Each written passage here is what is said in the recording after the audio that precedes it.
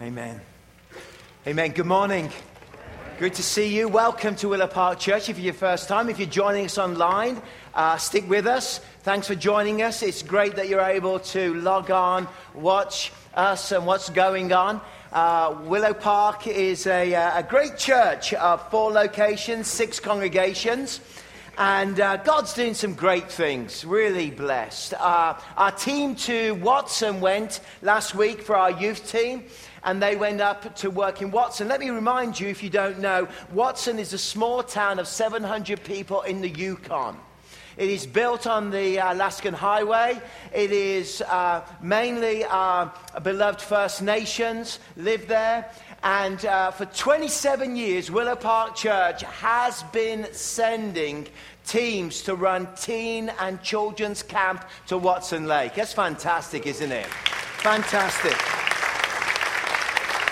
And in our Willow One prayers, and we are a praying church, and we love prayer. We've been praying for Watson Lake, particularly this year, as we had one of the young men who came down there, got converted from Watson Lake and joined our Pursuit School of Evangelism, then went to France to minister amongst the refugees, Sudanese, Afghanistan, those from North Africa, minister there, and then he's come back and gone back to Watson Lake to minister at the teen camp. Amazing. We're so blessed by that. But this year's teen camp is the most attended teen camp we have ever had in Watson Lake. So we're pleased. Now, when I say most attended, we're used to like Garden Lake, hundreds and thousands, and we're used to Green Bay, and of course our own Ark as well, and Maple Springs. But this past week, they had 32 teenagers on the camp, which is the biggest they've ever had. Now, there's only 700 in the town, so, if they all get saved, what's going to happen? Revival. So, it's amazing what God is doing. So keep praying, church. I wrote to those of you that come to Willow One Prayer. Well, Tanya Shiozaki did, and she filled you in on that. Keep praying for them. Kids, our camp starts tomorrow. And they're in for a big week. They never turn away a kid, no matter what, who they are. If there's 80 that turn up or 100, I've been there. I've been there, by the way. I'm not just talking, like pastor talk. I've been there. And the mosquitoes are the size of small sparrows. And they sit on the end of your bed and they go, shall we eat him here or take him into the bush? And drag you in. So I'm really blessed by that. And all that God's doing and the way that the Lord is moving and speaking and working. We're jumping into John's Gospel. We spent a lot of time at the beginning of the year through John's Gospel, and through the summer I'll be teaching it pretty systematically as we work our way through. And we're going to enter, which is John chapter 11. And I realize instantly when I shake all of your hands, give you a hug, welcome you this morning to Willow Park. Having been here 9 years, I know the many of your stories. And then I look at the text and I go, Lord, this is a hard text, because I know that there are people in our congregation that have suffered grief, that have suffered pain, that have waited for a miracle, and one hasn't come in the way that one expects. I was at Creekside last Sunday morning, and a dear member of our congregation who works for us, Vanessa Dobson, who looks after all our web and all of our communications, Facebook. She, the week before, her dad was driving along the road and had a heart attack and died. And I didn't expect to see her in church. Funeral was yesterday. And not only did I not expect to see her, and do pray for the Dobson family, but also her lovely mother, Holly. I was like, oh, Lord, This is a story that has so many layers to it in John chapter 11. Because the truth is, it is a significant story that speaks to so many problems you and I face in life. It speaks to those experiences. It speaks to those significant obstacles and difficulties and painful journeys that we travel through. It speaks on so many levels. And it was lovely to pray with the family at the end of the service at our Lake Country campus. And sometimes there are moments of real privilege in pastoral ministry. Let's jump in. John chapter 11. Now a man named Lazarus was sick. He was from Bethany and the village of Mary and her sister Martha. This Mary, whose brother Lazarus now lay sick, was the same one who poured perfume on the Lord and wiped his feet with her hair. So the sister sent word to Jesus, "Lord, the one you love is sick." When he heard this, Jesus said, "This sickness will not end in death. No, it is for God's glory, so that God's Son may be glorified through it."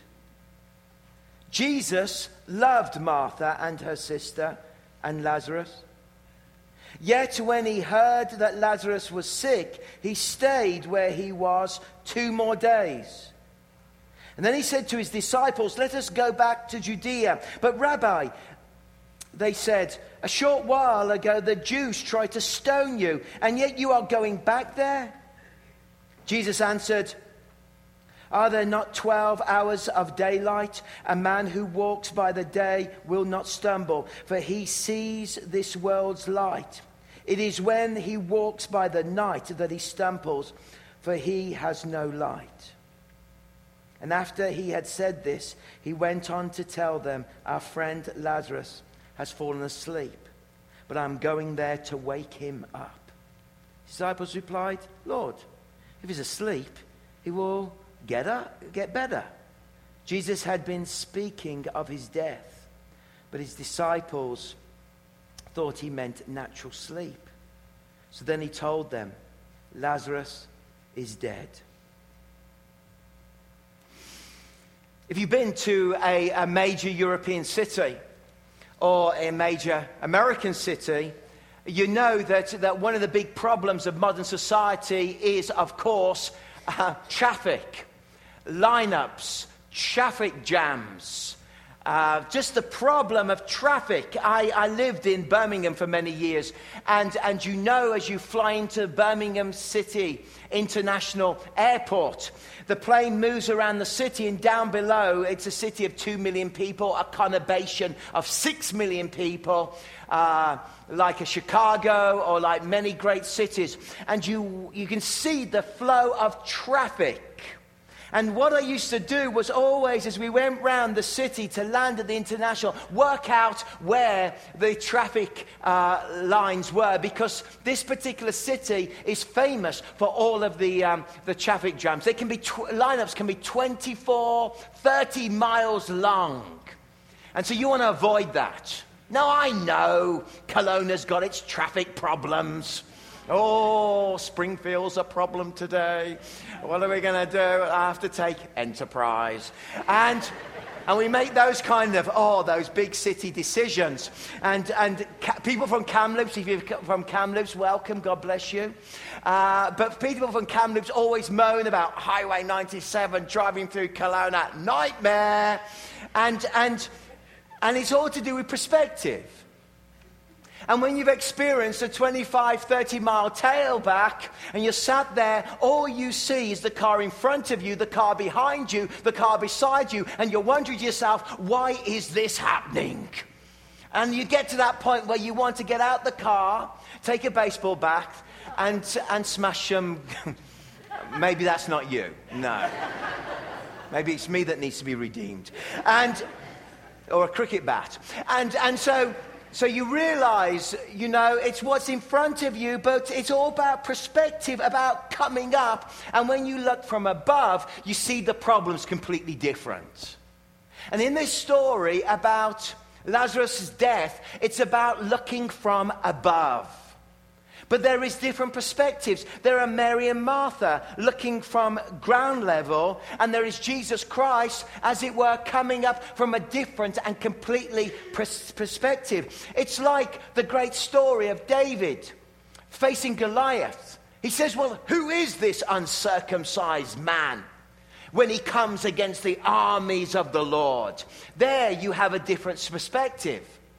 The Israelites were thinking of the problem. David was thinking of the might of God. And here we see a major problem taking place, a major obstacle. The reality is, in life, many of us face many obstacles. We face bereavement. We face disappointment. We face problems with jobs and difficulties. We face problems with our own sickness. Maybe a child.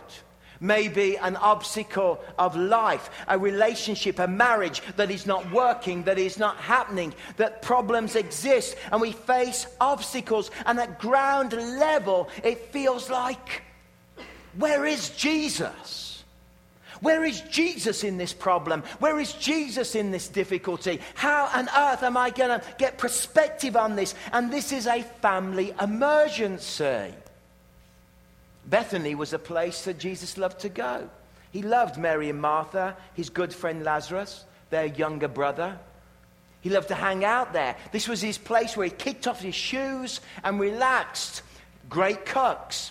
Wonderful environment. The disciples, this was a famous place for them. The disciples would go there. It was a place where they could all relax and enjoy themselves and laugh and have an experience. It's spoken about with real pleasure, with real connection, with real intimacy. This was Jesus' friends, if you like, his family. He loved them. So instantly, there's a family emergency, and there's no 911 to call.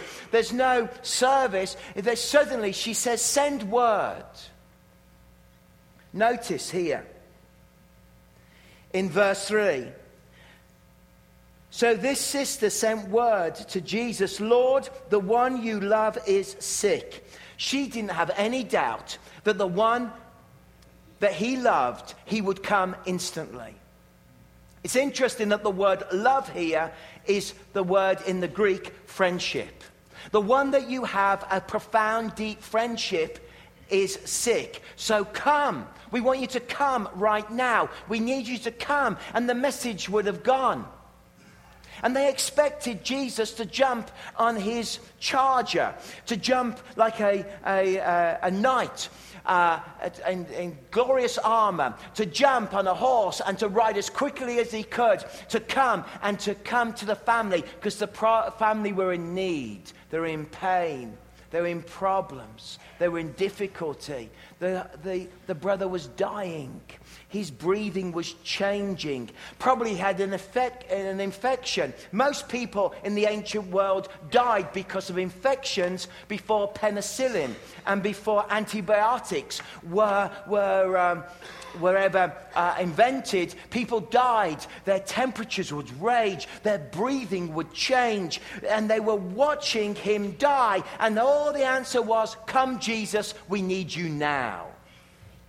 Your friend who you love is dying. And then verse 5, it says, Jesus loved Martha and her sister and Lazarus. The word love is used again. And the word love is not friendship, it's agape. It kicks it up even more. It's not just a friendship of relationship, it's that we really love. This is sacrificial. This is love that gives. This is love that will do anything. This is love that is the deepest, highest, most profound love of commitment. He says, this is how Jesus loved the family, and yet he decides not to come. That's hard, isn't it? Don't you care, Jesus? Aren't you interested in what's going on? Don't you care about what's taking place? Your friend is dying. You love him with all of your heart. But you are delaying. And sometimes in our Christian walk, the hardest thing is when we think Jesus should turn up now and Jesus doesn't turn up in the way we expect him to turn up. Oh, we want Jesus to turn up immediately in this way, but Jesus doesn't seem to turn up in this way. He's delaying. Well, what does this mean? Does it mean that he doesn't care? Well, he loved them, agape love. He was devoted to them. Doesn't it mean that he's not interested? Does it mean that he's fickle? What does it mean about Jesus? Why is Jesus delaying? It reminds me of Joseph. Why is God delaying? I find myself in a pit, in a cistern. Why is God delaying? I find myself in a prison cell, forgotten by those who said they remember me. Why is God delaying? I've been accused of rape when I'm not. I've never done anything like this. It's dreadful. Where is God? Why is God in the delay? Well, there's a little verse here in verse 4 that says, "No, it is for God's glory, so that God's Son may be glorified through it." It's hard to believe that the delay is because God's going to do something glorious. It's hard. And yet a delay, we are taught in Scripture, a delay happens for a number of reasons. First of all, because God is doing something unique, and we have to trust him. Secondly, it's delayed because he's building our faith. Thirdly, it is delayed because he is strengthening us. And sometimes we have an idea that God should turn up in a certain way, but God is doing something so far more profound, far more deep, far more amazing. And it's very difficult for us in the middle of our struggle to trust that the sovereignty and the love and the agape love of God is reaching out to us, and that God is with us even in the darkest and the most difficult times, that God will be glorified. It's hard, isn't it? It's hard when we don't get the answers, when Jesus doesn't turn up. Imagine what it was like for those days waiting. His breathing's getting shallower and shallower. And Mary is walking down the road. Is Jesus coming? He's not coming. He's not coming. If only the Master was here. Martha walks out. Is Jesus coming? He's not coming. If only the Master was here. Walks out, Jesus. Where is he? Anybody heard of Jesus? Is he coming? Jerusalem's only 2 miles away. Is he coming from Jerusalem? Have you heard about Jesus? Is he coming, our friend? Is he coming? Where is he? Repeatedly, is he coming? He's not coming. Where is Jesus? Where is Jesus? This was kind of their lament. If only Jesus would turn up, it would all be different. Have you been there? Have you been there in life when suddenly, if only Jesus would turn up, it would have been different? I've been there. I've been there. I remember, as you know, that I went back to I was partly raised by my grandfather, and I went back and sat with him until he passed, 93 years old. And for 2 nights and days, I sat with him as he breathed, and I talked to him as we often do, and the hearing is the last thing to go, and speaking blessing, encouragement. And there are those moments when things shift and things change, and suddenly I see the breathing change, and it's 1 a.m. in the morning, the breathing changes. I start to pray the Lord's Prayer, Our Father, who art in heaven, hallowed be thy name, thy kingdom come, thy will be done. And I would breathe it, and I speak it, and at the last moment of Amen, he passes into the presence of Jesus.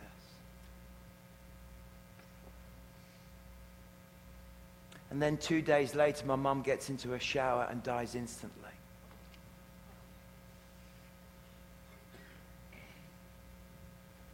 Where is Jesus in the delay? Where is Jesus in the story? Where is Jesus? Why isn't he turning up? If only you'd come here, Jesus. But Lazarus is dead. So they had the funeral, and it means they would have wrapped his body in his cloak that would have enabled him to travel to the eternity, which they would do a certain robe. They would have lifted him up. The ladies would have gone first. They would have walked first towards the grave. The men would have walked behind. They would have had special funeral food. Did you know that they had funeral food in the ancient world? Oh, yes. They had boiled eggs. And they had round loaves of bread and lentils, very healthy. And it represented, the boiled eggs represented, and the round loaf, that Lazarus was rolling into eternity. And as they ate the eggs and the round loaf and the lentils, they're reminded that he's on a journey into eternity. That was the food. In England, we have like everything beige food.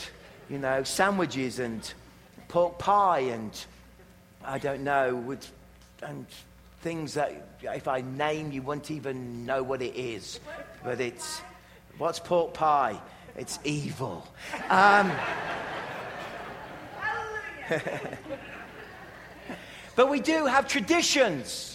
Traditions when we're in the funeral and they're in that place. But Jesus still hasn't turned up even for the funeral. They go back to the house, and in their tradition, they'd bring out their three-legged stools. And they'd sit on stools, and people would sit on the floor. And for days, they would sit there, and that's where Mary is. She sat with the people. And then she hears Jesus arriving. When Martha heard that Jesus was coming, verse 19, verse 20, she went out to meet, but Mary stayed at home amongst the people with them sitting on their stools. They would have brought their own stools from their own areas, and they would have sat down because the house wouldn't have had stools to sit on. Everybody brought their stool to sit on at a funeral. And she arrives and meets him. Lord, verse 21. Martha said to Jesus, if you had been here, my brother would not have died. How many times has she said that in the last 4 days? If you'd been here, he wouldn't have died. If you'd been here, if only you'd been here. And then she realizes that she's been brutally honest. She's been brutally pouring out her heart. She's expressing the deepness of her emotion. You can hear it in the text. If you had only been here. But I know that even now God will give you whatever you ask. Jesus said to her, your brother will rise again. Martha answered, I know he will rise again in the resurrection at the last day. She's gone from being brutally honest to giving the good religious answer. Good theology here. She's not a Sadducee. She's got good theology. She believes in resurrection. And I want to say to you that when you travel through the delays of life and you're looking for God to move and to work, I want to say to you that God is not afraid of your brutal honesty and your ability to pour out your heart. That God is... The misconception of a New Testament idea that as a Christian, you can't pour out your heart and you can't tell God about your pain and you can't express your grief, your confusion, your agony is completely wrong. Just read the Psalms. God laments with us. God understands your pain. Jesus has turned up and he is with Mary. Sometimes what we need to do is just be honest with God. What's going on? If only you turned up. What's happening? And then she says, yes, Lord. Verse 27, she told him, I believe that you are the Christ, the Son of God, who was to come into the world. We notice that he uses the phrase in verse 25. Jesus said to her, I am the resurrection and the life. He who believes in me will live even though he dies, and whoever lives and believes in me will never die. Do you believe this? Do you believe that this is not the end? Do you believe that God's power, that God's going to raise the dead? Do you believe in eternity, Martha? Do you believe this? And the most beautiful phrase that rivals Mark 9, where Peter declares the lordship and the messiahship of Christ, is spoken. The most powerful line spoken by Martha. I believe that you are the Christ, the Son of God, who was to come into this world. I believe that. Isn't that an amazing thing? That at one level, she's in agony of grief and disappointment and pain and wondering, God, what are you doing? And on the other moment, in the middle of that pain, she can utter the words, I believe that you are the Christ. Wow. Wow. I believe that you are the Christ. And that has been the most amazing things, that when I watch Christians and I watch my own life in the middle of the confusion of pain and death, of difficulty and problems, and I'm wondering what on earth is going on, somehow I can say, I believe that you are the Christ. I believe that you are the resurrection and the life. I believe that even though I don't get it, I don't understand the delay, I don't know what's going to happen, but you are the resurrection, and one day you will put everything right, and I will live forever because Jesus Christ is the risen Savior from the dead. He is the Lion of the tribe of Judah. He has conquered everything. But there's this what C.S. Lewis calls the Shadowlands. When there's times when we just don't get it. Mary hears that he's here and she runs out. When Mary reached that place, verse 32, Jesus was and saw him. She fell at his feet and said, Lord, if you had been here, my brother would not have died. Have you heard those words again? Mary and Martha have been saying that to each other for days. If Jesus is here, if Jesus is here, if only you'd been here, if only you'd been here. And when Jesus saw her weeping, and the Jews who had come along with her also weeping, he was deeply moved in spirit and troubled. Look at this wording. He was deeply moved in spirit and trouble. In the Greek, this phrase is used in a different context in ancient Greek. It's used in the context of a horse that shudders, that shakes. I grew up a little bit around horses. I had a horse. My horse was called Strawberry. A very manly name for a horse. And I used to go to the stables and Strawberry was there, but I saw the horses, and when the horses were all together and in the fields, and they were hungry or they were afraid or they were desperate, and many of you are horse handlers, you know that when a horse neighs and shudders, a horse does it from its very depth and gives out that, oh, they're picking with each other. It shudders, and it's like an internal earthquake in a horse as a horse shakes and neighs when it's desperate, when it's afraid, when it's competitive, when it's hungry, when it wants something. The horse shudders like an earthquake deep within. And what this is telling us is that when Jesus saw the pain of Mary and Martha and the pain in the family, he knew what the end game is, but he shuddered like a very earthquake because he connected with their pain. There is no other world religion that presents God in this way. That in your pain, in your challenges, in your difficulties, let me tell you something. Christ shudders with you. I find that so comforting.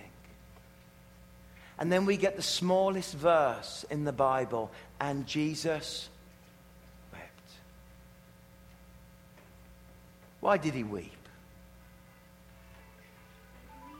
He weeps because at that moment he's identifying with the frailty of humanity's brokenness, with the reality of death, with the reality of pain, and he weeps with those that weep. He mourns with those that mourn. He shudders when you shudder. He loves you.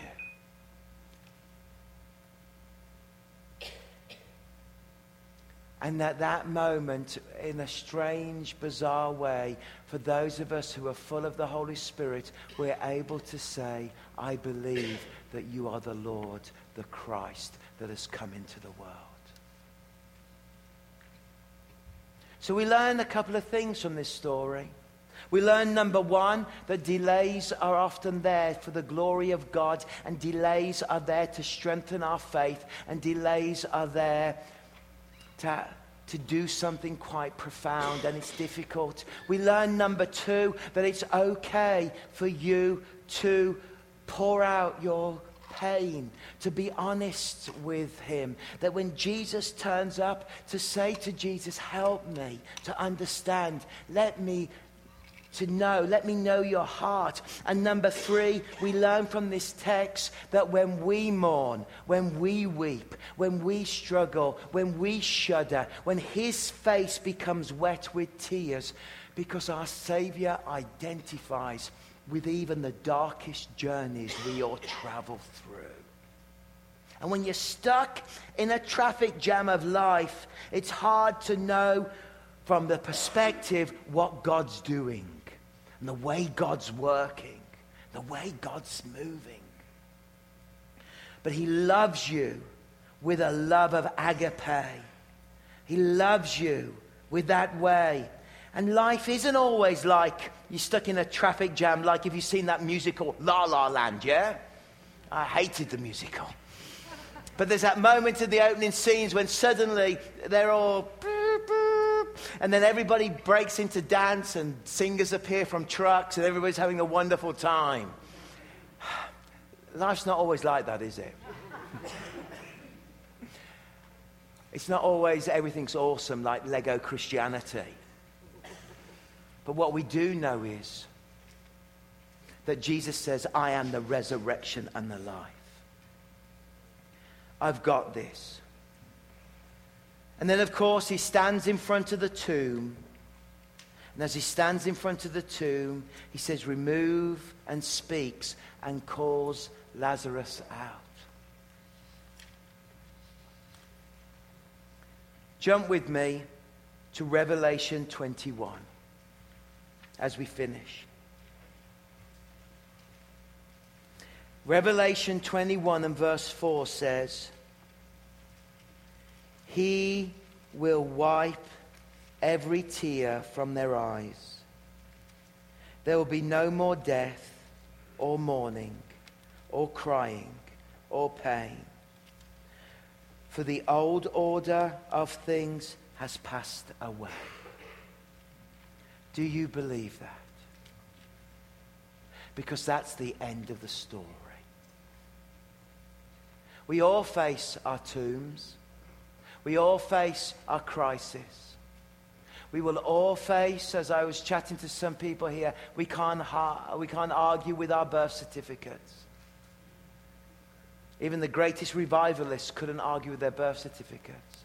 And we all have problems in life where we wonder, Jesus, where are you? But we know that he is the resurrection and the life. And we know that he will wipe every tear from their eyes. There will be no more death or mourning or crying or pain. For the old order of things have passed away. We live in the present order of things, but one day the old order will pass away.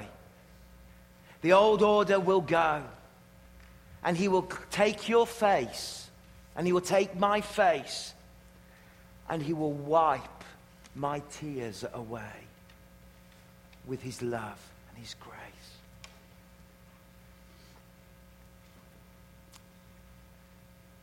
And I can say, I believe that you are the Christ. I believe that you are the Christ. That you are there. And we have such hope, because he then speaks to the open tomb. They would have pushed back the stone. There would have been 8 places for bodies to lie in that particular tomb in the way it was designed. And they would have called him forward, representing that what you may consider is dead, Christ can bring alive.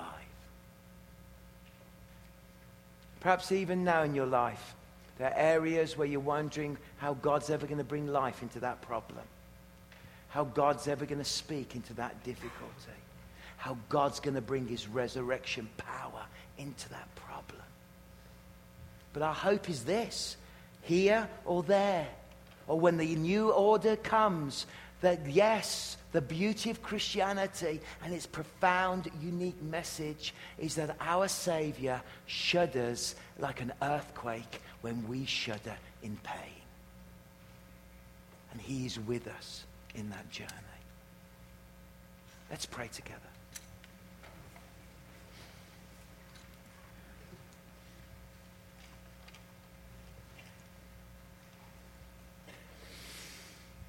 Before I pray, let me say a few words.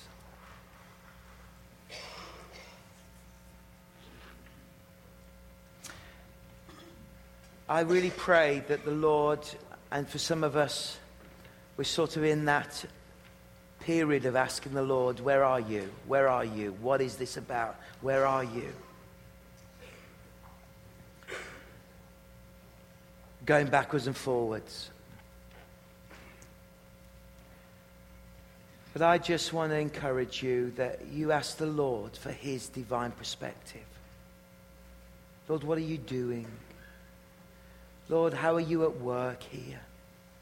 Lord, I need your whisper.